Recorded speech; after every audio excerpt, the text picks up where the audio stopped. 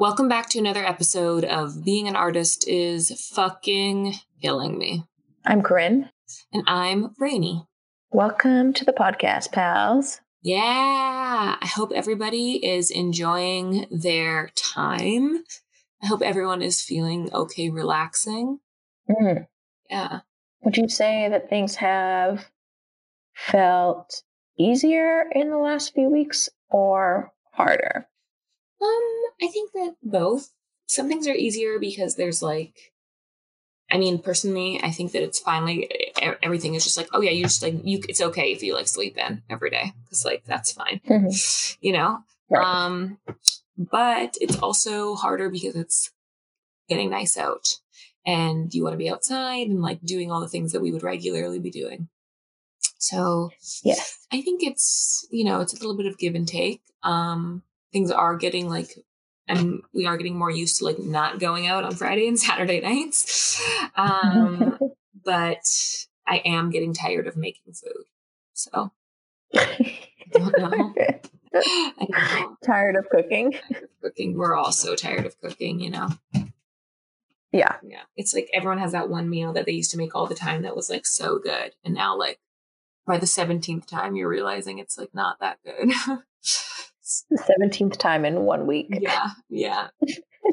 So yeah, I think yeah. I don't know if it's getting easier or harder. What about you? I think I just noticed time kind of moving differently. Maybe it feels like it's moving faster. Okay. What do you mean by that? Yeah. That each day, which day of the week it is doesn't matter anymore. Right. Yeah. Where I'm it could be Friday, it could be Thursday, it could be Monday. Right. Doesn't matter what day I'm doing anything really, because I'm just doing things when I feel like them or when they make sense. Totally. I find I really am trying to structure a little bit more my weekends. I really don't try and start drinking until Thursday or Friday, Right. And then I try and make the weekends weekends a little bit more. Right. More relaxing. More relaxing, yeah. Which I guess is just something I was trying to do anyway this past year. But yeah, I just that's a thing. Yeah, I get that.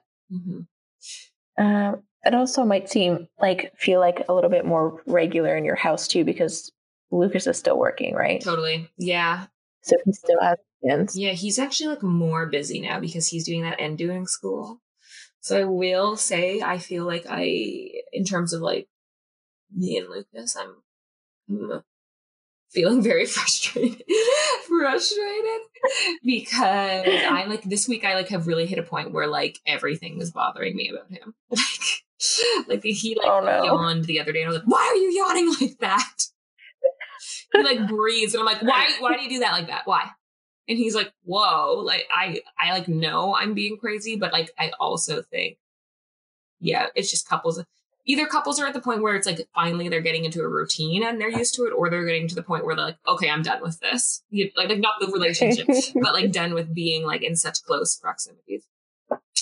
And then It's also hard just because he is working so much and busy. So I don't have he's not hanging out with me. So Right. Yeah.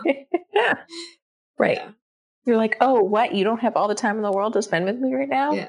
Weird. Yeah. Super weird. I need a lot more attention right now, please and thank you. Yeah, that's real. I feel I finally settled into a place where I am, and it just might be security or feeling more secure, I should say. Where spending a lot of time by myself is finally feeling okay. Mm-hmm. And so I'm not constantly texting or calling Andre being what are you up to now? What are you doing right now? How are you feeling? Do you want to chat for an hour? Just you don't have to talk to me. Just stay on the phone with me. Right. Yeah. It just shows it's so different for everybody, Everyone. Oh yeah. And I should also tell people if they don't know, we don't live together. So it's very much if we don't want to see each other, we are not seeing each other, Yeah. Yeah. Exactly. Yeah. Cool. Well, this week we have Beau Lamb. Yeah, Beau was a guest on our first season, like within the first 10 episodes. 6-7 episodes. Yeah. And she was and is amazing and is doing tons of things in and around and for the community in many different ways. And she's so lovely. Yeah, she's killing it. So she's got a big announcement in this intro. Oh, if yeah. you haven't heard. So stay tuned to listen for that, because there's big things and really great things coming for the city of Toronto. Mm-hmm. And after we finish our short little update with her, if you stay tuned, her original episode is tacked on right at the end, where you hear her dive into being a Raptors cheerleader and what happened when she moved out to Toronto. Yeah. Okay, well, thank you guys for tuning in, and here is Beau. Here we go. All right, Beau, thank you for joining us again. It's my pleasure. Thank you for inviting me. Oh, yes, no problem. We're in quarantine, and as someone who's teaching, you were teaching a lot. Like, you were running your own kind of like contemporary intensive, as well as teaching at various places. How quickly did everything, did quarantine make all of your classes stop? Like, did it happen within a day, or did it happen within like a week or 2 weeks?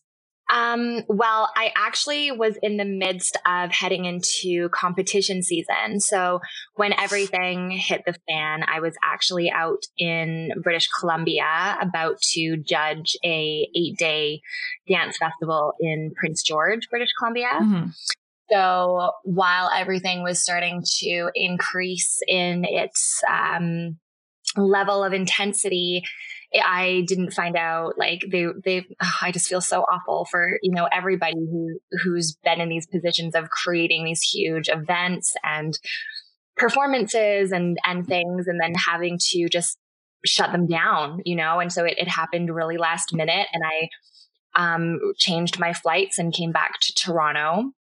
But within the span of, I'd say, within the span of a matter of days, like, despite many things not being official on paper, I was mentally prepared to lose all of my spring and summer income. So I'd say everything was fully solidified within, I'd say, a week, 2 at the max.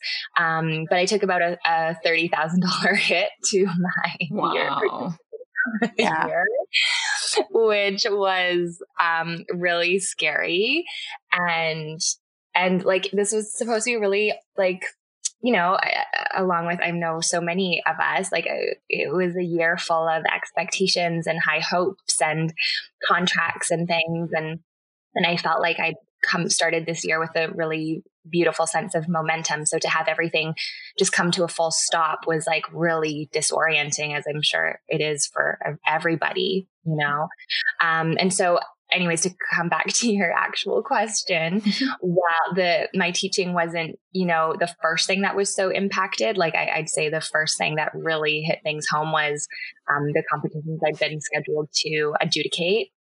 But then, teaching quickly followed, because I got home and I was like, I don't feel safe, even though at that time, technically, the drop-in classes were still running. I mean, first of all, I already subbed out all my classes with the expectation of being away. And so I wasn't about to be like, can I have my classes back? Because that's awkward. So I was kind of, I guess, safe in that perspective. But then at the same time, I was wrestling with ideas of, like, well, then what am I going to do for income? Because, the emergency assistance programming hadn't been rolled out or announced yet. So I was, like, in this big state of fear, thinking about what, my finances would look like moving forward. And anyways, so once things officially shut down and the studio officially was not, like, the studios in the city were no longer operating in-person classes, I pivoted really fast within a matter of days and put classes up online. So Yeah. So it all happened quite quickly, but, I'd say my like adjudicating was like the biggest thing to be hit as opposed to my teaching. Mm-hmm. Mm-hmm. Wow. That's crazy. $30,000 pay cut for your year is a lot. I know. It's like,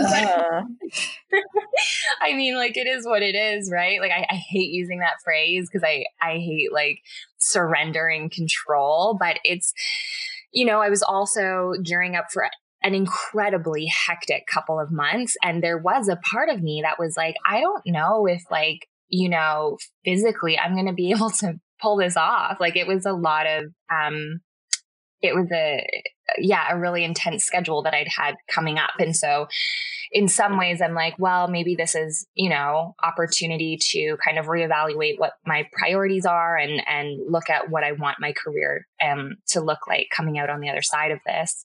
So yeah, but I mean, initially I was like, oh my goodness, like, what am I going to do? Right. Yeah. Have you adapted like all of your, like the intensive that you were running personally, did you have one coming up and did you adapt it to online classes? Sorry. Great question. So yeah, my Bose Basics program, I actually I was about to expand it. I was going to run 3 programs, 3 6-week programs through May and June. And, I was like really excited, like, oh my gosh, since starting these little Bose Basics series, like the response has been so special. And like, I could live in those moments of teaching those classes. The students, the dancers are just so amazing.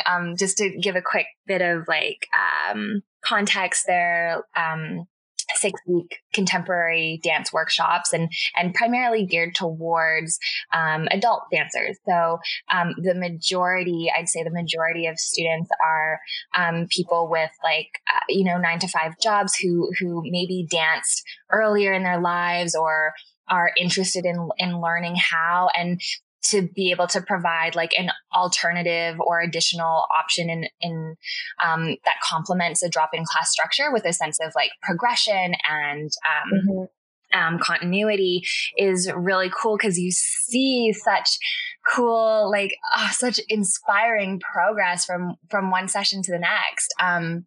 And so, I mean, mixed in there are adults and other dancers who really do want to focus on technique and fundamentals, and to be able to have the time and the space to really get into the nitty gritty is just like so rewarding, I think, to everybody involved on all levels. So anyway, I had 3 programs coming up May, June, and then I had another 3 scheduled for the fall.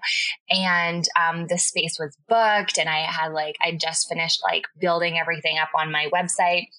And then COVID hit. So I actually have yet to transfer that into an online format, although it's definitely on my mind, and I'm really considering the best way in which to do that. And I think I need to connect with my dancers and see, what their needs are, and if that's something that they'd be interested or open to, because I realize, our capacity to adapt to this new normal is coming with a whole bunch of other factors that we need to be mindful of. And also just like the logistics of processing virtual content requires a really different process within our brains. Like it's just takes a lot more energy on a cognitive level to be able to understand, what's being delivered through your screen as opposed to when we're in person. So there's just a lot of factors to consider about that. And then in the midst of all that, and in the midst of shifting all these things, I've made some other like choices and changes in my life. And so those are on the table as well. So, yeah. Yeah, I think it's so interesting, like switching to these online courses. It feels like I don't know, because we've been talking so much, especially in like the more experimental world, about how like dance film, it's so interesting, and like how things read on film versus how things don't read on film. Mm-hmm. And now it just really feels like everybody's in this party where we're like, oh, like you feel like you have to exaggerate things because you're not in person able to connect with someone or demonstrate something. So we're all kind of starting to like understand and realize that like some things read on via video and some things don't, right?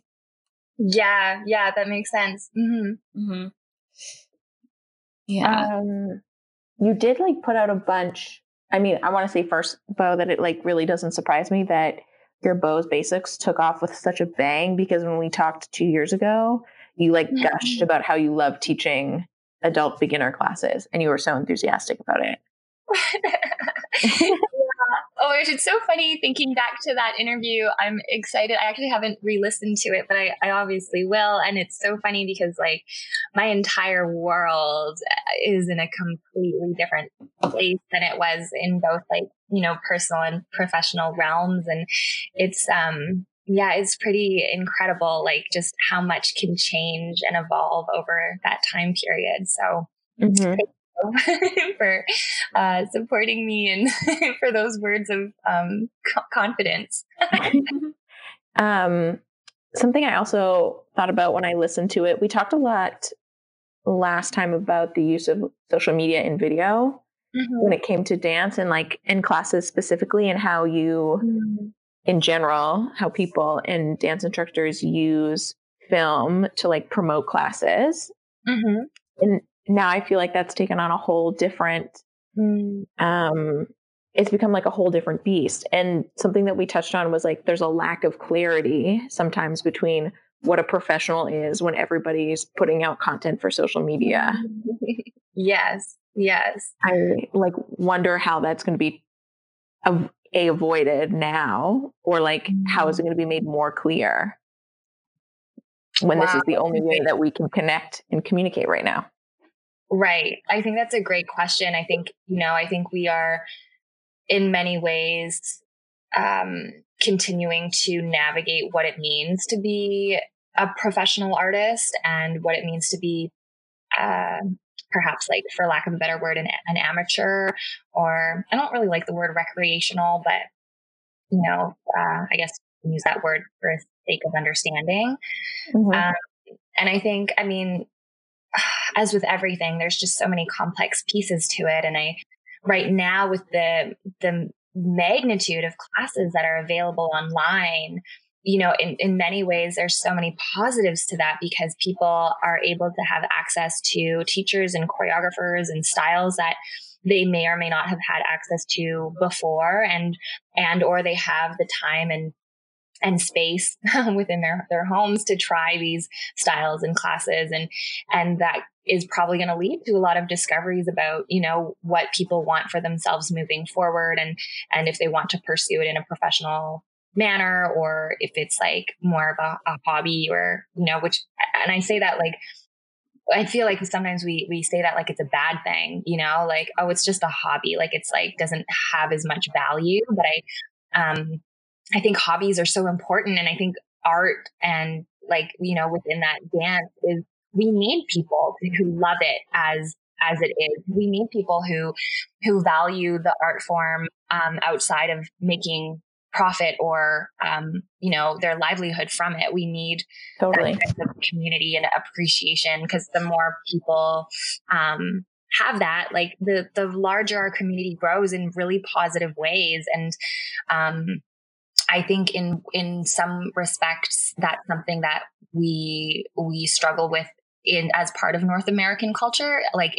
I guess I'm comparing it to European cultures, where art is such an integral part and an integral kind of keystone to what defines culture. And here it's really different. I think in many ways, dance especially has been kind of isolated in terms of who witnesses and supports and attends dance events.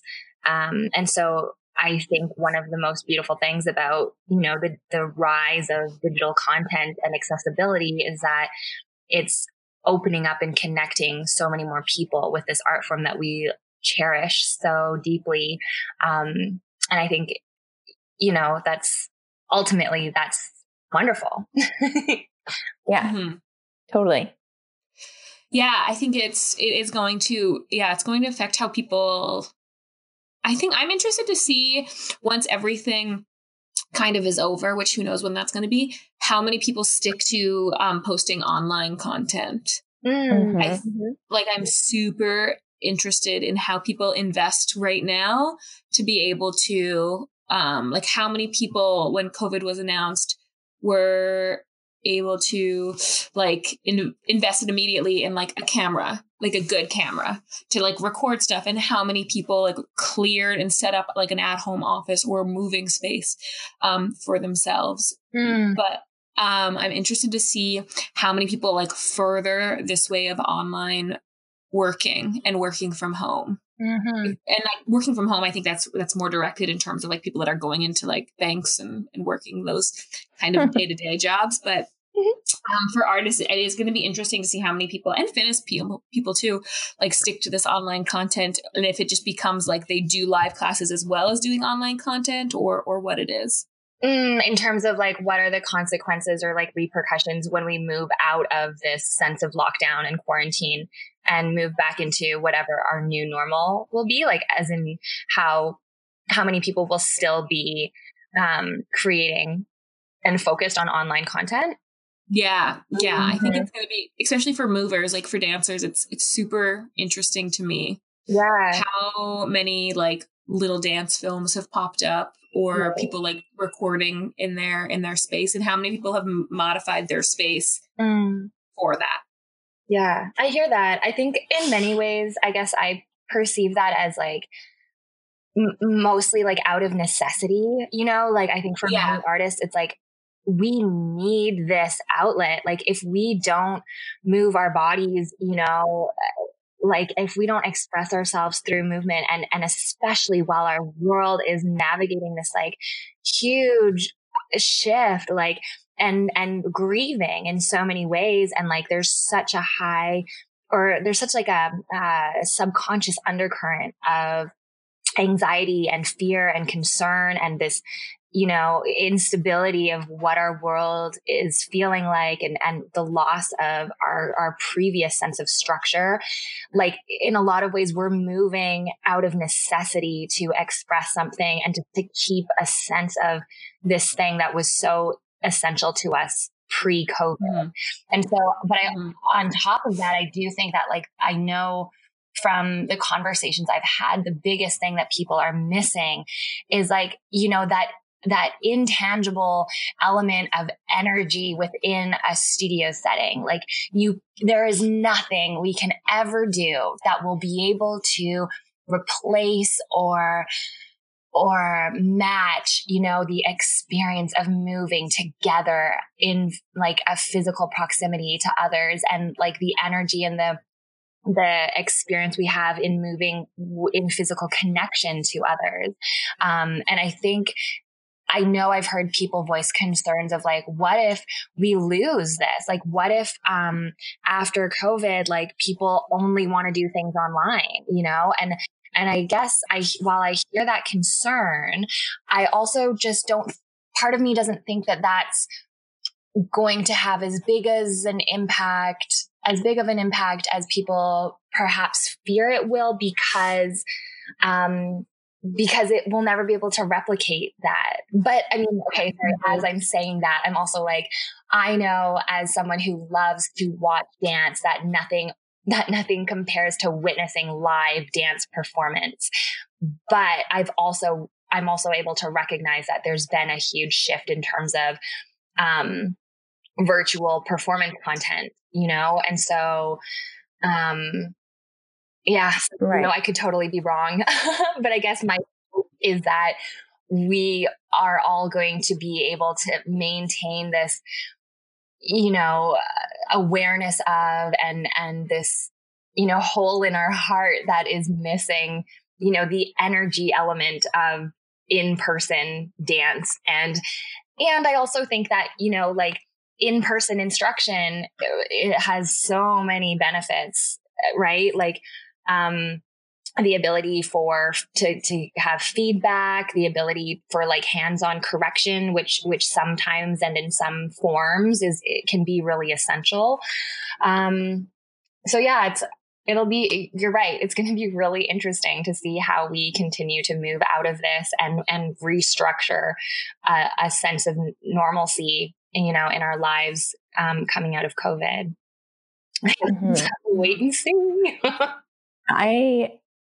Kind of going off what you said just now, mm-hmm. I wonder, because we'll have to open things up slowly, mm-hmm. rather than like, we're not going to return to normal tomorrow. Yeah, exactly. Mm-hmm. So I wonder if like the scale of events and like the capacity for classes and those kind of things will just shift. Mm-hmm. And like mm-hmm. dance performances will become more intimate and smaller and not in big proscenium theaters. They'll kind of like move into, more interesting spaces and be adapted in a way like that becomes more accessible mm-hmm. to other people, mm-hmm. maybe. There's a really big conversation happening right now about, there was an article circulating on like Facebook on the internet a while ago, about how, so many performing arts center around the request for assembly. We're asking people to come and be in share space with strangers in close proximity. And that's a huge element of live performance. And so there's this like conversation being had about, when we start to come out of this, how can we do that? How can we ask people who, are probably really afraid in a lot of ways to come and be around other people again? How are we going to need to evolve our practices in ways that match, the needs of the public and or our audiences? And I think that's something that a lot of artists are grappling with as they move through this, in terms of like exactly what you said, the impact on their practice and the impact on what art looks like and how it's going to change. And I think in some ways, some changes may be permanent. And then in other ways, they might be temporary as we continue to work back up to a place where people feel confident and safe and it's allowed to gather in large numbers. And so wait, do you guys have a question? Like, cause I've been working on something really special with a friend and I'd love to chat about it, but I don't want to like sidetrack the convo. No, what is it? Well, my co-founder / good friend, Nicole Rossov, and I have made the decision to open up a new studio in Toronto. Wow. Yeah. Like a physical studio? Like a physical studio, like a real deal thing.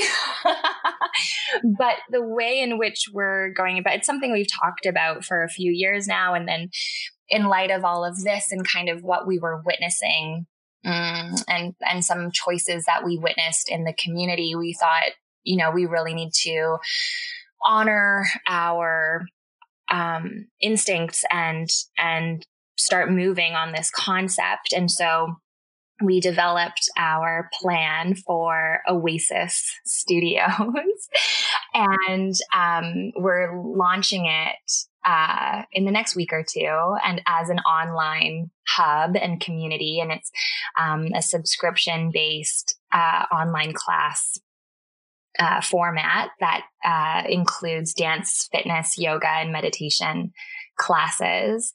And then the goal is to expand into a physical space, when we have a clearer concept of, what this timeline looks like in terms of returning to a sense of normalcy and or reopening the world as it may be. And so in the process of developing our business and our baby, we've been thinking about a lot of these questions in terms of, what does that look like? Because we're anticipating that for a while, while some people may be allowed to return to work, gathering in large numbers in close proximity is probably going to take, a long time. We're probably not realistically going to be able to do that until we have a vaccine available and really, convenient and highly accessible testing procedures. So, how we need to be prepared to respond accordingly and navigate that transition. And that might mean, continuing to offer online classes as we build into a physical space. And so it's forced us to embody a sense of flexibility into our planning. And I think that in itself is like a really valuable lesson, when you look at all of these businesses and operations and events that have had to come to a full stop in light of this pandemic. Moving forward, I'm also curious, how those protocols and procedures and things like contracts are going to change to reflect, this new reality of this feeling of needing to be prepared for something on such a global scale. So yeah, it brings up like a lot of really interesting questions, and observations of just how we as a global community are going to move forward, and what we're going to choose to keep from this experience, and then what we're going to, be really excited to get rid of. Yeah.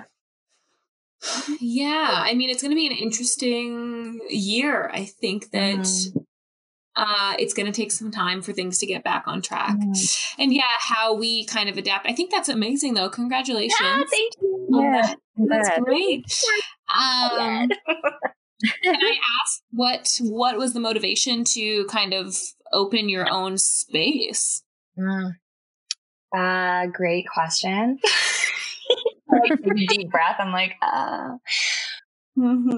think our primary motivating factors in making this choice was really that we felt our community was lacking a space that was accessible and warm and safe. I think that there's a lot of places in the city right now that are operating with more of like choosing my words carefully here, more of like a power over structure. And I recognize, like, within the mindset of business, there are so many tough decisions that need to be made. But I do think this moment, especially, within a pandemic where there is a really high risk of danger, to physical and mental health, the choices that we're making as business people and or just as humans within a collective community, they need to be done in a really conscientious way. And they need to be done in a really fair, thoughtful way. And we just questioned if the choices that we were witnessing were the best practices that could be made at this time. And in light of that, we felt like we had the ability to create positive change in the community that we care so deeply about. And, we've structured this set of core values that really prioritizes respect and transparency, both with our staff and with our dancers, our clients, and I think these values that we've brainstormed and solidified are so essential to creating the world that we ultimately want to see, in terms of ensuring our space is safe and all bodies are welcome and, there's room for everybody. So, and that those things can be accomplished in ways that are, mindful of what everyone's facing, if that makes sense. Yeah. That's so great. I think that it's like really even though it might feel like a terrible time to start a new venture. And it's a little bit wild. And this probably gives you, it gives you time to like really build a customer base, a client base. Yeah. And like do all that kind of stuff before you like move into a space and have like rent. Exactly. That was definitely, in terms of logistics and practicalities, that was a really big factor as well. This is an opportunity to see if we can rise to the challenge and really strongly develop, a brand and tap into our market and gather, a really clear, strong database of people. And then, potentially we're able to come out of this on the other side and say, look, we literally have everything. All we need is the space. And that puts us in, potentially a really great position to be able to do that with a really strong foundation. So yeah. Mm-hmm. Totally. And I also think that this is going to like this kind of like shift in the world is what's going to rock like those big companies that are, if we're talking dance studios that are really like power from the top down, it's going to rock their structure and they have to adjust. Yeah, I think so too. I think we're seeing that in a lot of different areas right now in terms of how people are, looking at their power structures and kind of working hierarchy and if that's what's serving people to the best of their ability. And I think in some ways it's not. So it's looking at, what works and what doesn't, and then giving ourselves permission to rebuild things in a way that work best for everybody. Hopefully. Totally. Yeah. Mm-hmm. That's great. I think that's a great place to end it. Yeah. Well, congratulations, Beau and Oasis Studios. So exciting. Yay. Too. Thanks for helping me or giving me this invitation to have this platform and share it publicly in such a big way. No, that's amazing. And I think it's going to be very successful. It's going to be amazing. It's going to be great. Yeah. As you guys know, the rest of Beau's episode from 2 years ago is going to be tacked on, and it's going to be coming up right after this. And you can find Beau on Instagram on her website at love.mingbo, LOVE.MINGBO on Instagram. And then my website is mingbolam, MINGBOLAM.com. And if I can plug Oasis as well, you can find our Instagram, Oasis Studios, and that's one S in the middle there. So yeah. Oh, and OAYSIS. Oh yeah. Just to make it cute. Amazing. Thank you so much, Beau, and hope you guys enjoy the next episode and let us know what you thought. If you're liking this format, what you think, and keep going. Thank you. Thanks, Beau. Thank you, guys. Do you want to start with like an origin story? Oh, yes. As per your helpful prompt this morning, which obviously I thought about in great depth. Origin story. That's tough because I think I've just always been moving and grooving forever. Yeah. I remember dancing around our living room all the time as a kid. My parents raised us on like mostly classical music with like a couple of Beatles CDs, one Queen CD, one Michael Jackson CD, and one CD that was this like mix of like Beach Boys top hits. And so those were my tunes for the first little bit of my life. We had some great like compilations of classical ballets that I would create my own variations to. Yeah, I grew up in a town on Vancouver Island, so it wasn't like competitive dance like here. So I think that was maybe a little bit different.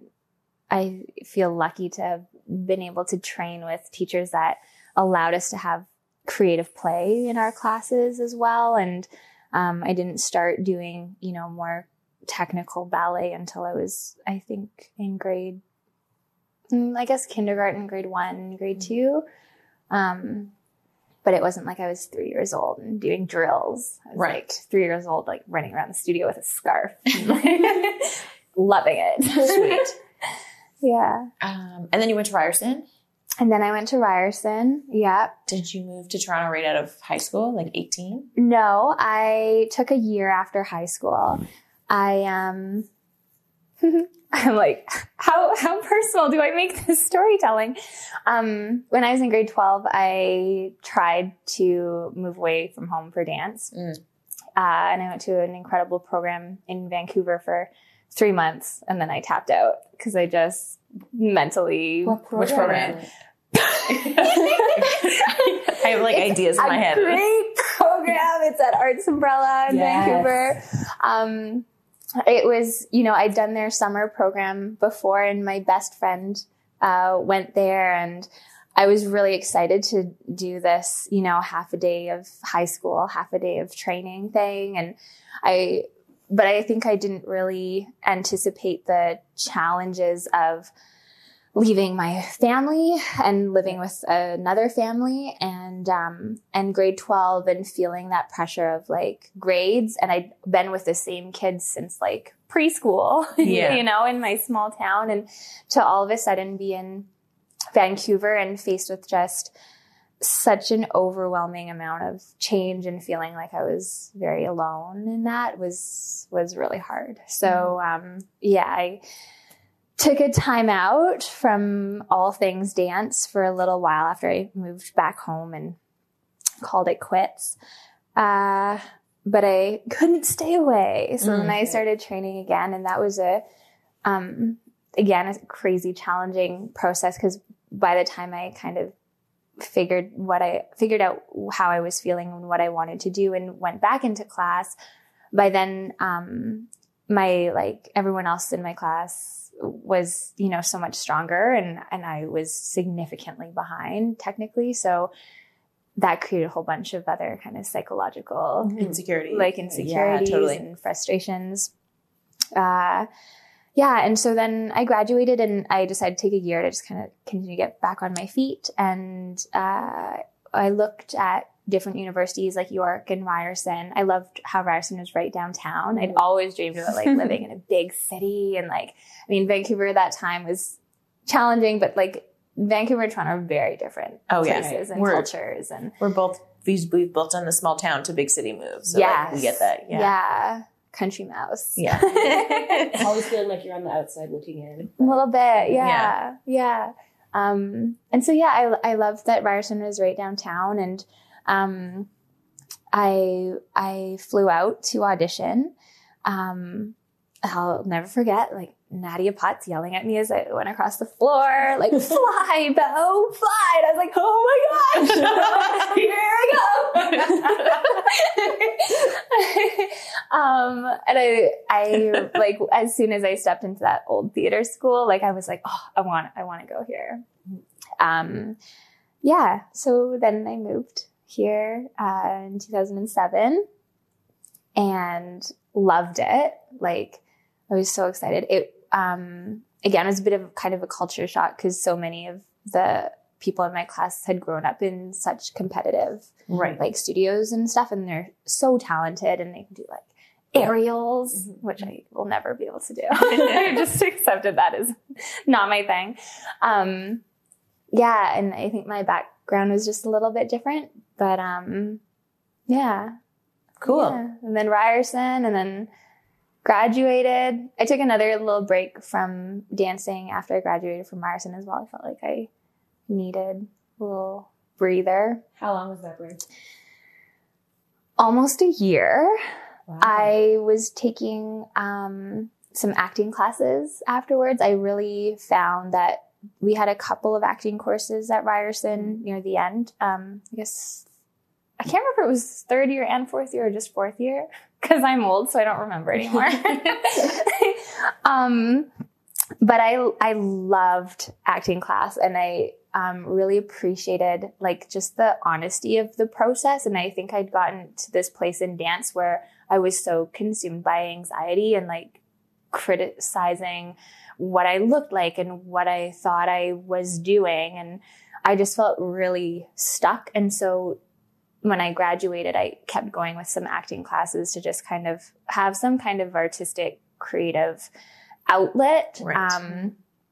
And I also found that, the classes I was taking after I graduated were with John Boylan.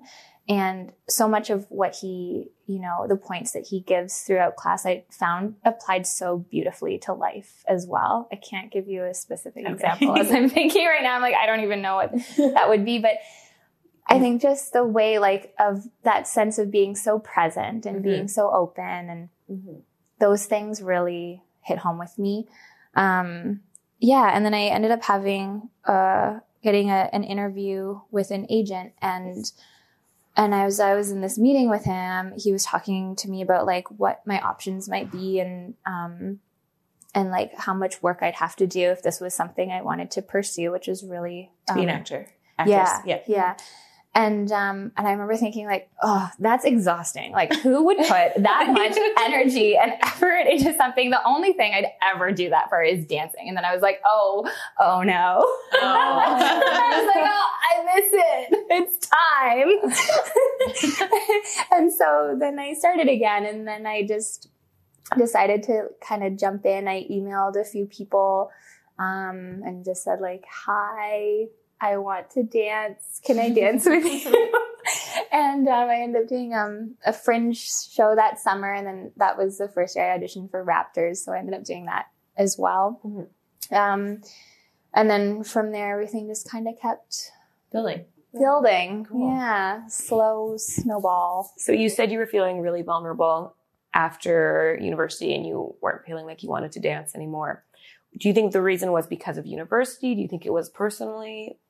I think it was a little bit of both. I think in hindsight, and especially in recent years, I've done a lot of work kind of addressing and exploring my personal anxiety. And I think that in hindsight, like that had a really huge impact. Although at the time I just thought it was me being realistic, Right. Like there's always been a really strong voice in my head that tells me that I'm not good enough and, blah, blah, blah, all the things that we say to ourselves. And I think at the end of university, I told myself I was being realistic, and I was just like, you know what, you're not good enough. You never will be. Like, just call it a day. Like, just stop, reevaluate what your strengths are and then figure out, where you can go back to school and find a new path. And it's so funny because that thought has like come up, other times too, but it was really in that, like those last months of university where I was like, no, like it's just time, just. Do you remember like specific instances where that was more present, or was it just like a general feeling for you? That's a good question. I feel like it's just kind of a general feeling. And it's interesting, even the first year that I did Raptors, the audition fell on the same day as our closing performances for Fringe. So I went to the audition, and then I made the first round, and then I had to leave because I had to go do the show. So I remember I went in and I went up to the panel, and I went to Amberly and I was like, in front of all these people. And I was like, I have to go. And I felt so bad because I was really excited by that point. And I wanted to make a good impression. I was like, oh my gosh, who just leaves it? I was like, I have a show. Like, I have to leave. And somehow by like a lot of luck and some good friends, they ended up calling me in for an interview, and I ended up getting the spot anyways.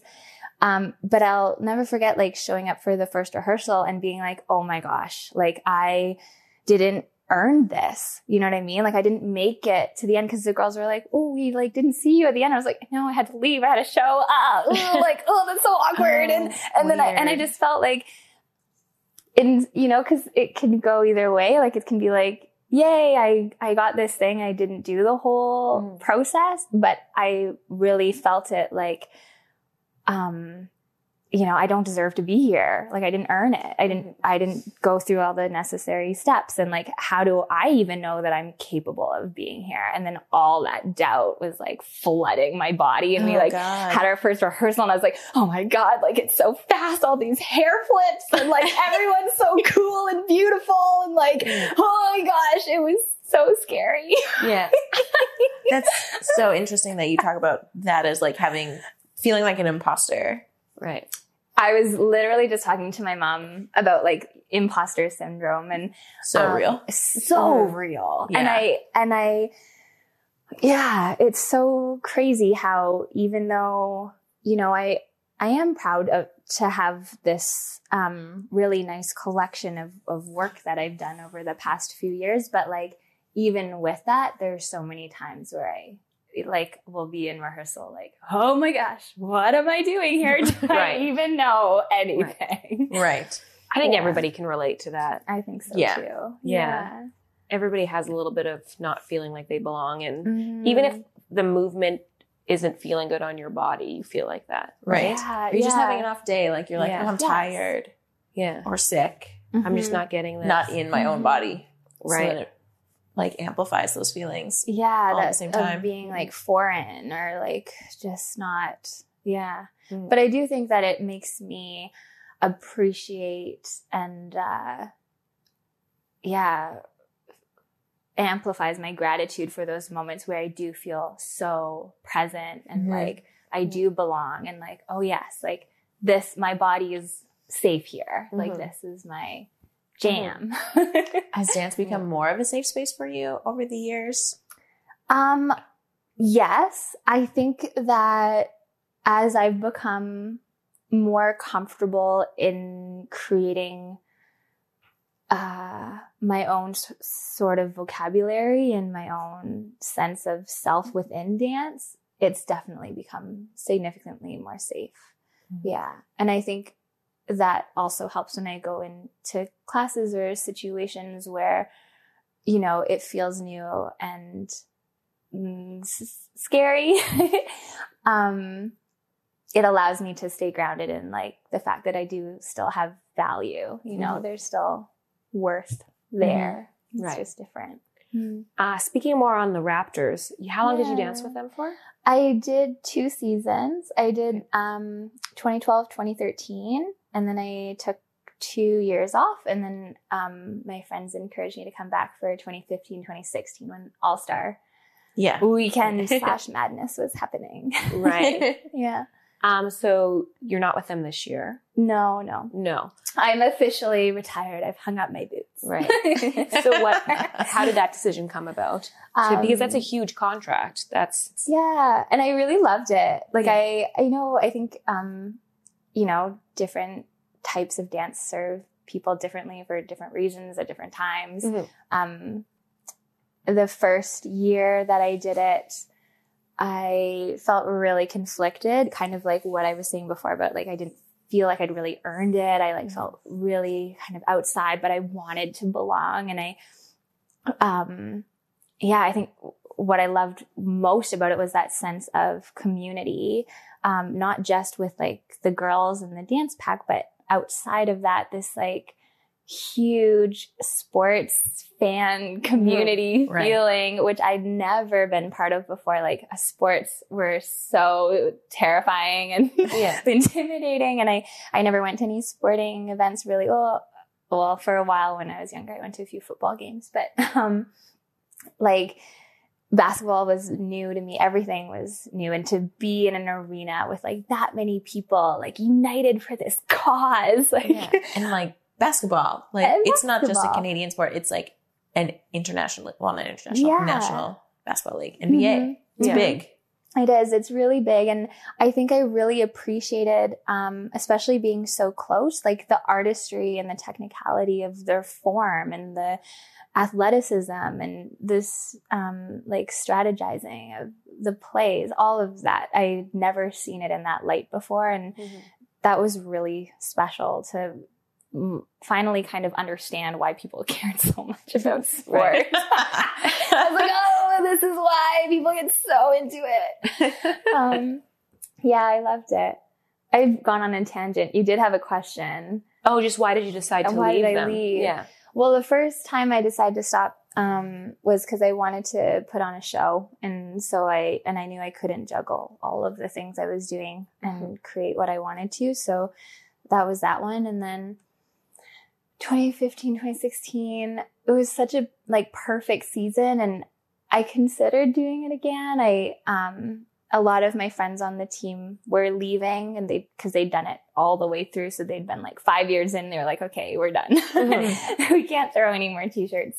And, and I was like, I love throwing t-shirts, but I think I was felt ready for some kind of change, but I wasn't sure what that was. And I think I was also a little bit, concerned that if I stayed with it, I might get stuck.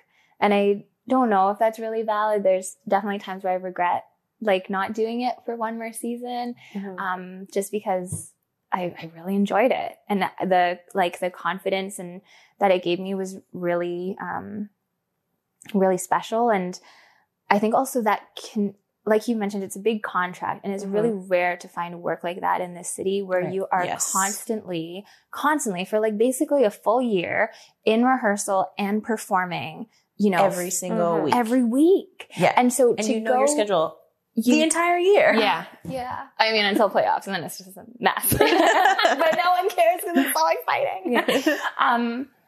But what I was going to say is I think what I found really beneficial was this constant process of you get this new routine. The choreo for me was always so challenging just because it's not how my body like instinctively wants to move. It's really specific and sharp and it's quick. Amberly is still the choreographer and she does these like transfers of weight that go from like one leg on the same, I don't know how to explain it, but like it always was really challenging for me. So it felt really nice also by the end of that season to have like a handle on her style too. And yeah, but this process of like getting this movement that feels impossible, like, oh my God, how am I going to master this and not be this random wild card going in the wrong direction in front of all of hair whipping in the opposite direction. Like, or like falling, like, oh gosh, I was always so nervous. But then to practice and then get it and then perform it and celebrate it and get to celebrate it with all of these beautiful women and then go on and repeat that process. And to be able to do that continually, I found that was so helpful just as like a general life metaphor. You know what I mean? Like you get something, it feels impossible, you practice, you get better, you celebrate, you do it again, you know? Totally. Yeah. And I think because now my work is so sporadic and like all over the place, sometimes you have a million things, sometimes you have nothing. And to create for yourself that same process is challenging. Right. So, but it's important to be reminding yourself all the time that we're capable of that. Totally. Yeah. Right. How do you find you're getting most of your work these days? I don't know. Specifically, I want to talk about Mixie. Mixie was a dream. Okay. Oh my God. It was so fun. It's the first time I ever choreographed a play. Yeah, so that's like cool. Imposter syndrome was rampant. I was like, oh my gosh, what am I doing here? But that one, I've done some work with Fujian Theatre previously. They're Toronto's Asian Canadian theater company, and they're amazing. They've done some really great work. And David Yee, who's the artistic director, is the same mix as me, half Chinese, half Scottish. I mean, I'm Scottish, British, blah, blah, blah, blah, but basically the same mix. So like we have a nice little bond there. And so he invited me on board for Mixie, and it was so cool to have this whole cast and crew that was almost entirely mixies, which is, I guess, our official term now.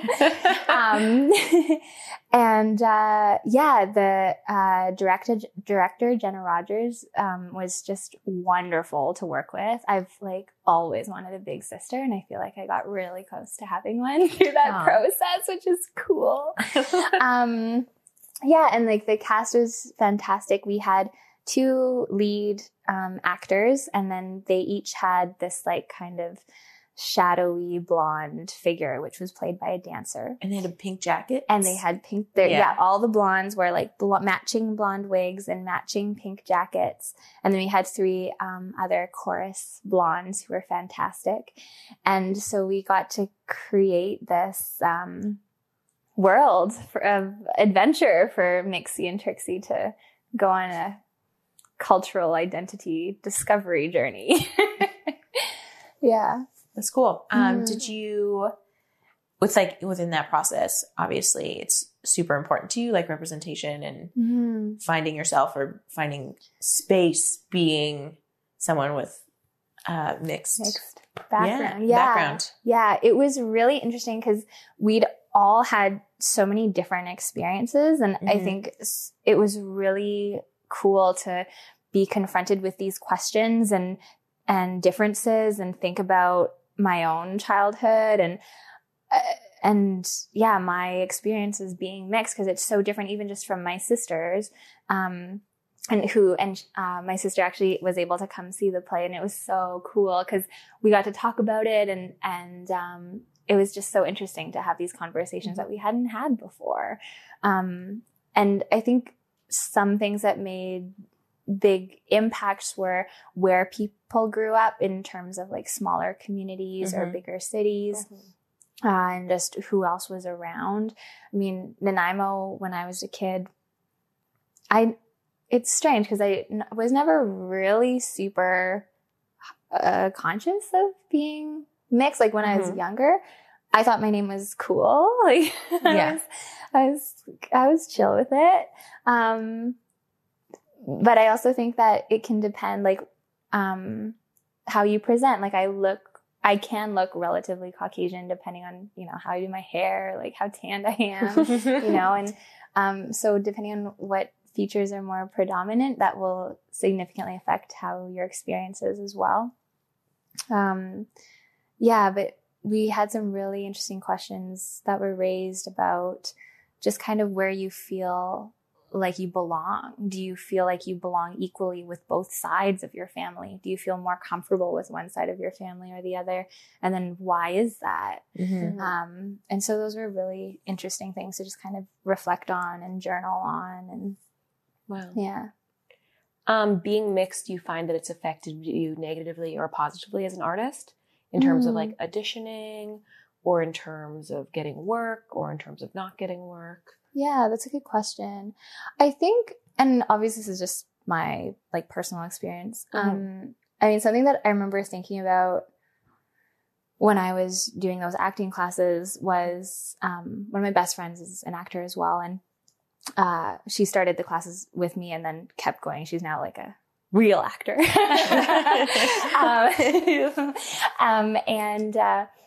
She's a beautiful, tall, blonde, and I remember having a kind of a recognition early on that, the types of roles that she's going to go for and the people she's going to get to represent are going to be very different from what I would probably do if I were to go into that direction. So that was something that I was always really aware of. And in terms of dancing, I think less mixed, more like body type has been more of a impact on my. I feel that too. Yeah.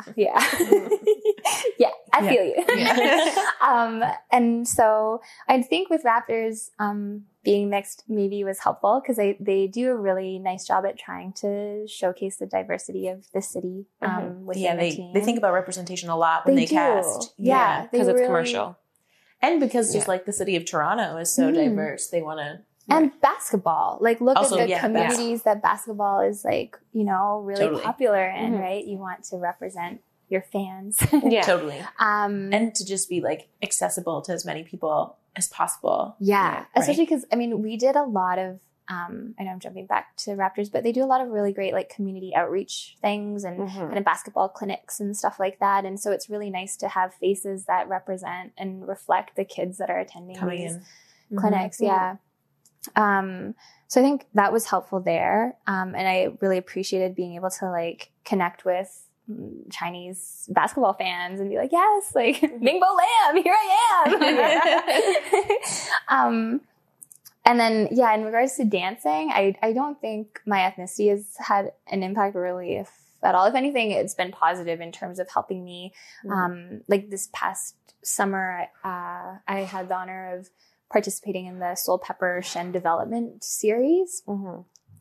And that was for Asian identifying artists to create work. And so, I mean, that was helpful in that regard. Yeah, but I think in terms of dancing specifically, yeah, I'd say more like body type. Like my body is not a dancer's body, you know, like in terms of feet and legs and stuff. So, yeah. Cool. Talking about representation, do you feel like as an artist that it's part of your duty to be representative because you're a person of color? You know, do you think about that a lot? I think about that a lot more now than I used to. And I also, I mean, I think another thing about Mixie is that like it's really helped me look at my own privilege in that regard as well, because as a mixed person who presents more as Caucasian, I'm certainly not experiencing anywhere near to the discrimination or prejudice that other people, especially other artists of color, would be. And so I think it's important, I feel it's important to add my voice in solidarity and in support of everyone who's on this journey. Yeah, but I think it's important to do so in a way that recognizes the privilege that I'm coming from as well. Does that make sense? Totally. Right. Yeah.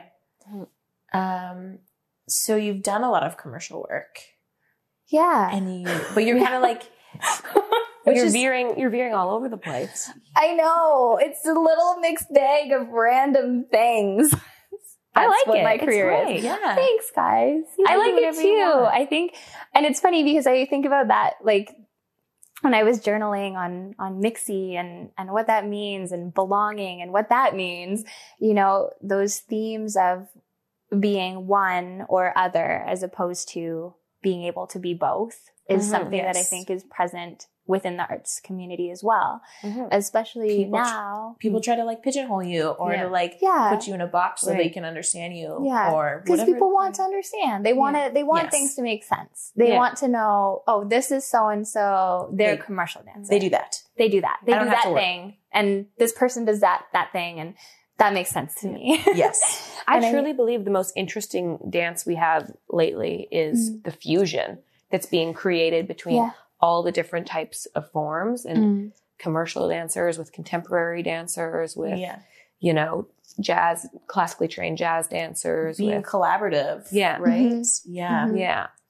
It's creating all new genres. It is. Yeah. It's really interesting, I think, to witness this like coming together of cultures and dance genres, techniques, and training.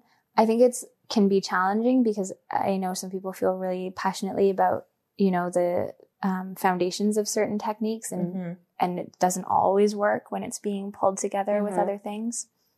So yeah, it is interesting seeing because everything is coming together. And I think for many people to find like as consistent and steady work as possible, being able to have such a diverse range is really important. But I do think that there is still value in being like, you know, a super master of one style and really pouring your heart into that. I think I think people maybe sometimes, especially when you're training right now and you're taking all of these different styles, Right. I think it's important to recognize and remember that like you don't necessarily have to. Like there is strengths within that, but like there's also an importance. Have to be everything. You don't have to be everything. Yeah. And I mean, no one can really be everything. No, it's so it's like a to fine relationships, balance. right? Yeah. You can't be everything to one person. You have to have like diverse friend groups. You have to have people that offer different things. You have to offer different things to people. Right.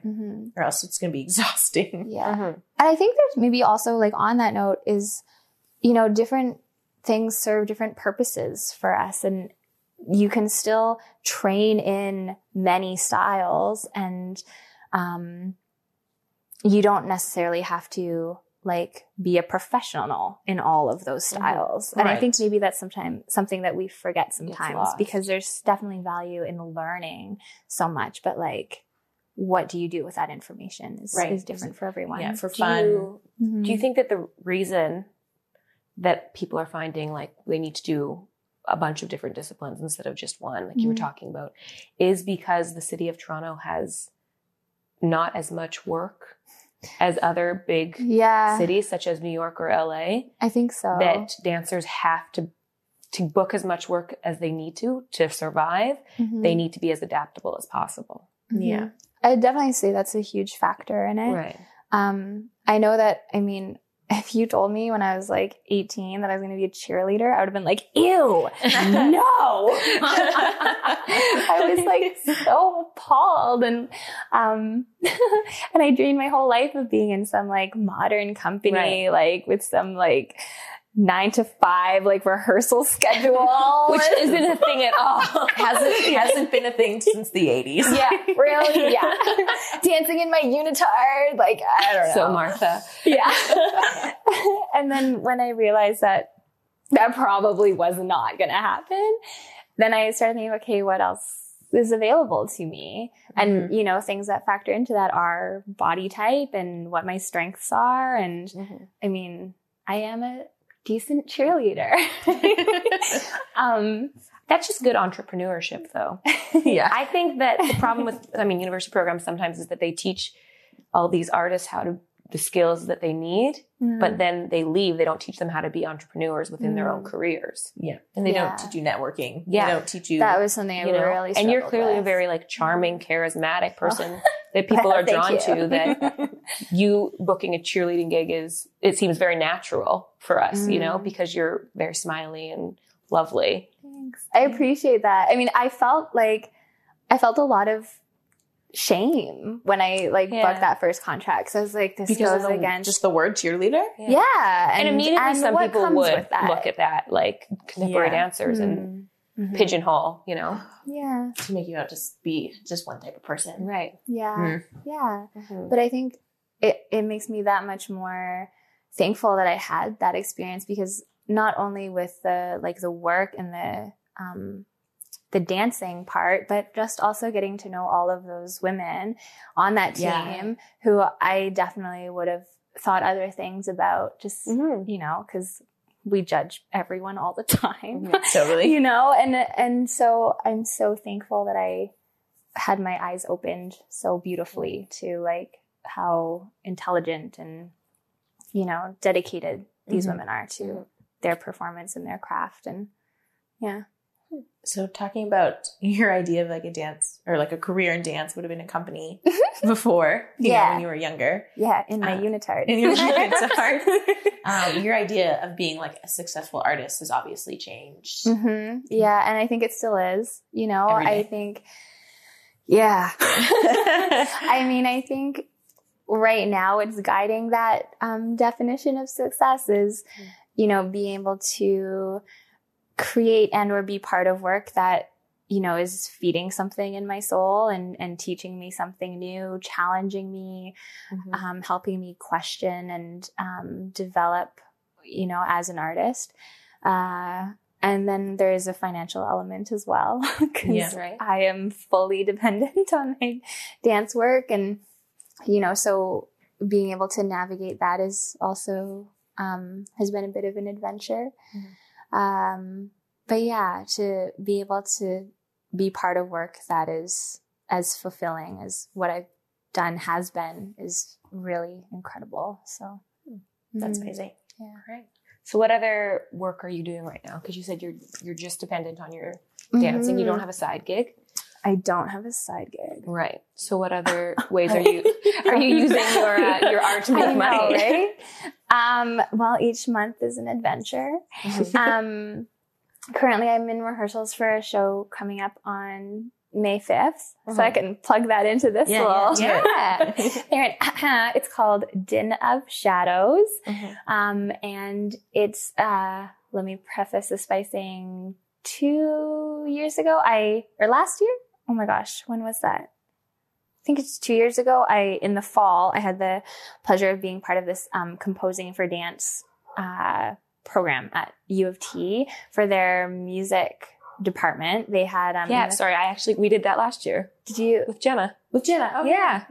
Sweet. Yeah. So composing for dance, and they had 12 composers who were currently doing their masters, and then a bunch of choreographers. And through that, oh my gosh, it was so cool. Like these composers are phenomenal, and the other choreographers there are just wonderful people. And so that was super fun. And then one of those composers is producing Din of Shadows with his name is Quinn Jacobs. And then Angela Bloomberg is doing the choreography. She's wonderful. Oh my gosh, I'm such a fan. I so excited when they asked me to do it. And so May 5th, it's at Array Music, which is Queen and Niagara on Walnut Street. And it's all live music. There's 2 pieces. So one is by Quinn and the other one is by Julia. I'm blanking on her last name. I'm so sorry. But we'll put a link somewhere. We'll put it in the show notes. Yeah. Okay, great. They're great. Yeah. So I'm stoked for that. I think it's 7 o'clock and 9:30. Cool. I should have researched this better. I'm so sorry. That's okay. So you're doing a show. Are you teaching at all? Yes, I teach at the Underground on Thursdays. I'm also currently teaching at Joy of Dance. I teach some teenagers there, which I was also really nervous about. I was like, oh my God, teenagers! But they're really great kids. I love teaching kids for the most part. Nice. Yeah. Yeah, it's great. Like all kids, all ages? I teach all the way from 3 till 13. That's amazing. So sometimes I like the 3-year-olds more than the 13-year-olds, and sometimes it's the opposite. Yeah. But depends on the mood. Depends on how they walk into class. Right. Oh my gosh. I'd love to get better at teaching younger children. I think I've just been, That's my first class on Saturdays. 24, 4 to 5 year olds. Wow. Also, like, the fact that they let you teach 24 kids at once boggles my mind every time. I have an assistant. Yeah, it's a lot. There's a lot of them. It's crazy. Oh my gosh. So you're teaching at the undergrad. What do you teach there? I teach contemporary. Okay. I've got 2 classes right now. I had some more, and then I've also gone back to school recently. So I was doing some school stuff, and then with everything happening, I got rid of a few of my classes there just because it was too much to juggle. So currently just 2 classes, contemporary, but intermediate and advanced, at 2:30 on Thursdays. And then I have beginner contemporary at 4:00. Cool. And I love beginner contemporary. Like, so fun. I love teaching like non-dancers, you know, that they're so wonderful. They bring in so much like excitement. They're so eager. They learn so much, and just witnessing them connect with their bodies and the music. Oh my gosh. It's so cool. Especially when they finally get something. Yeah. So rewarding. Yeah. I love it. I love them. Awesome. How long have you been teaching for the undergrad? I just started there last August. So not even a year that yet. Long. So in like the new building. The new building. Yeah, they have like 1 million studios over there. It's crazy. I haven't been in the new building at all. Well, let me know if you'd like to come to class. Yeah. How do you feel about, because Underground opened that new building, and then Millennium came in the West. Yes. So have you noticed maybe like a drop in students? Have you noticed a drop in level? What have been your thoughts from the inside? I don't know. I don't know if I can really speak to that because I really am just there for my classes. Right. Yeah, I don't know. And it's one of those things where I'm not really part of that industry. I'm dance studio industry. Yeah. And like the, like that part of the Toronto dance community. I'm like friends with many people in there, but like I'm not really immersed in it. I think so far everyone's doing well. I think that what people are liking about Millennium is like their guest instructors and stuff that they bring in. And I've heard that like lots of people teaching there appreciate how once they're on faculty at Millennium in Toronto, I believe that also means they can teach at their other locations around the world. Oh, wow. So that's a good opportunity. Yeah. Super helpful. I guess that might need to be fact checked. Yeah. But it's a rumor I've heard. Yeah. So that's really neat, especially for people who are like looking to go to LA more and stuff like that. Yeah, but I think Aaron, who owns the Underground, did a really great job. I think he brought that studio to Toronto right when we needed it. Right. So, how old is the Underground? Oh gosh, I want to say like 3-4 years old. Yeah. It's I feel like still relatively new. I feel like it would have just opened up before I moved. Like it really? Yeah, like so maybe 4 years. We could probably Google that, but because there's 4 studios that people can train at now as professional dancers or beginner dancers in the city, right? There's Dance Life, Metro Movement, Millennium, and Underground. City Dance Corps. City Dance Corps. There's 5. And GMD, if that counts. Yeah. It's not like I would say GMD is more just like a class. Yeah. There's like 5 main studios that offer professional level classes. Yes, to the everyday person. Right. Okay. Yeah. Right. Yeah. Which is really cool. Who was that? Someone was telling me a while ago, just like how beautiful it is that dance culture has really picked up again, and that there are so many like quote unquote normal people, who are excited to learn dancing. And I think that's definitely a huge plus for everyone. It's creating work for dancers to be teaching and it's just, spreading the love of dance, which it seems like great. All the studios are able to survive. So that means that there's lots of people, there's a big market for it. There's lots of people that, want to take class. Yeah. And I mean, like Millennium and Underground have really like upped their social media game. Right. I was just going to say, from the outside looking in, like they're always on. Even just on Facebook before they opened in Toronto, right? Everyone, even I was talking to one of my girlfriends the other day about it, and she was like, I was talking about Millennium, and she's like, "Is that the ones with the red wall?" Yeah. And I was like, "Yes." So like, yes. So they've branded themselves. Yeah. You see that on Facebook. You see that posted everywhere. Yeah, that's a big kind of, I think, controversial like issue of the day with people is like the use of filming in class and because and putting it on social media and the way how much time is allotted to that per class and like who's being featured and there's a lot of weird feels around that. It's so interesting because I mean, how do you go about that? I don't know. It's hard because I appreciate and I see the value to both sides. I mean, as a business, what they've done is really brilliant. They're branding themselves so strongly, so clearly. Everyone knows who they are. Dancers and non-dancers. Dancers and non-dancers.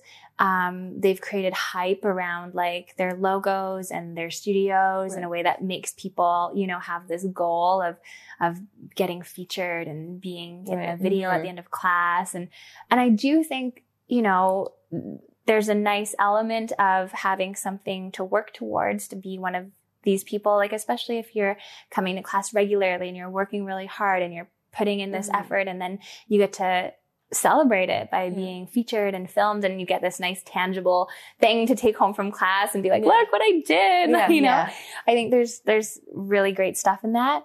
I think that the challenges that come with it include like, well, if you're a professional and your job is to perform, you want to be able to go to class and not perform. You want to be able to distinguish between the two. Right. And you want to be able to go to class in like your sweatpants and no makeup and just learn as opposed to going ready to perform and be on the internet for everyone.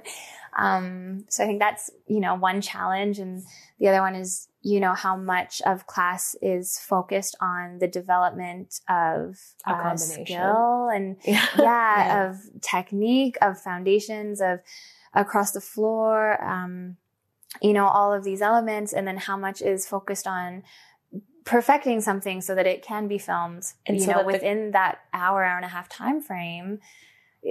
Is that the best value? I feel like tricky. Those videos that they put up are really about the choreographers, right? Not about the students. Yeah, that's another tricky thing, because I mean, with that, I hear that argument. I also see, you know, I've been in classes where the choreographer, the teacher does it once by themselves, and it inspires and lifts the class up, because they say, oh my God, that is what you're trying to say. That is helpful for me. I'm learning from that. Now I can put that into practice. Yes. Right. But, you know, there's definitely lines. Yes. Right. And where does that line go if it's. And do you think that's just an argument, or do you think that's actually what the choreographer is trying to do? Yeah, that's. Because you could argue that some choreographers are more using that as an ego and like just to like boost their social media following, right? To have as much tangible evidence for them, right? Yeah. Instead of like being really focused on students. Yeah. It's tricky, and I think it's also, it's complex. Obviously, it is. It's really complex because, you know, as for the people in the city who do like specialize in teaching and running their programs, they have to brand and advertise themselves. You know what I mean? It's just, and then does it have to be in class? Is it better if it's not, or is it still part of that process? I don't know. I think it depends a little bit on genre, on the people attending class and what their goals are. And then the teacher and their relationship with their students and what their goals are. But yeah. Do you feel like there's like a little bit of like a dilution of the market now that everybody is like pumping out videos for social media, you know? I think that it's hard to like feel nervous speaking on these things, because I'm like, I don't want to like hate on anyone. Yeah. 'Cause I think everyone, you know, I don't think there's ever one right answer, but I do think one of my concerns is that, there's a lack of clarity around the definition of professional artist. And I think that the tricky part about seeing all of these great, clean, fancy dance videos on Instagram is you start to think that that equals professional artist, but no one's making money. So then like, you're not paying a rent by posting. I mean, some people are, you know, if you got enough followers, and, you know, and you're have sponsorship, then maybe, but that's like but that's 1% one piece of it, and it's a very small percentage. And so the concern for me is you have people, kind of marketing themselves as professional artists, but they may or may not have the actual qualifications, or be putting in the time that other professionals in the industry would consider a professional standard. Right. And that I think also comes with the increase in all of these training programs, which is awesome, you know, because I think there's really great training in the city. And I think there's something really awesome about that sense of teamwork and community that they're creating. But yeah, I guess it's just making sure that collectively as a community, we know what that standard of professionalism is. And, does that, and it's hard also, it's art, it's subjective, right? Like some people do this much training in this many hours, and some people do something else. And what's the work that they're producing? What's their goal? What's their demographic and what are they trying to say? What is their truth that they're communicating? Totally. And this idea or this like idea of being an artist or definition of being an artist is different for everybody. Yeah. Right. Yeah. And also like creating content, so much content that without a full synopsis or a full development of it, you're not able to really delve in. And I feel like you're burning the candle on both ends. Because how long are you going to be able to stay relevant with that same exact style? Or output. Where you're just like making 1-minute videos for Instagram. Right. Constantly. But not really putting in the work behind it. Right. Yeah. Or not develop it into a further idea, into a production, to create more jobs for more dancers, you know? To like give back to the community. Right. It's kind of sometimes feels like people are just doing it to promote themselves. Right. And not necessarily the community as a whole. I hear that. Yeah. I think it's an interesting topic. Yeah, it is. And I don't think there's one answer for everyone. And I think it's important to have, you know, different people doing different things. But I do think it's important to talk about. And just like hear people's opinions. Right. Totally. Yeah. And like not to bash social media because we use it all the time. Right. All the time. Every day I'm like, follow me or follow our new Gal Pal account. You know? Hashtag Gal Pal Productions. Right. Is there anything you want to plug, Bo? Besides Besides show my show on the 5th? Yeah. Not really, I don't think. This has been really nice. You talked a lot about how you felt a bit inadequate or this imposter syndrome that you've challenged, that's challenged you throughout your dancing career. At any point, has that, it stopped you a couple times. In the near future, do you see that happening anymore? Who knows? It's interesting because I'm at this point where I know I briefly mentioned I'm heading back to school. Right. What's it for? My current goal is to complete my master's in psychotherapy and work to develop dance therapy programming. That's a very vague, long-term thing. And I think I've been struggling a little bit with this upcoming / slightly in process transition because there's part of me that's questioning, you know, am I just, where is this coming from? Is this need for transition coming from my desire to go into new territory, or is it coming from this place of fear? But I really do feel, you know, I hit a point like a couple years ago where I felt like in many ways I'd accomplished these major goals that I dreamed about for years. And after that, I was at this point of, okay, so what's next? And this, I feel, is what is next for me. Because I was really thinking about, I need dancing in my life all the time. Just, I feel like that capacity is shifting and evolving. And I know my own journey with therapy has been so beneficial in so many ways. So to continue learning about the healing process and how movement can be incorporated, definitely feels like the right choice. I just think it's like the pacing of that transition, that I'm just kind of trying to sit in as I navigate it. Instead of like jumping my fear. in. Yeah. Yeah. Cause there's still things like projects that come up and things that I still feel excited about. So as much as I want to, you know, get to my next destination, I'm also trying to be conscious of enjoying this unknown. Yeah. Right. Yeah. Great. That's amazing. Yeah. Such is my life.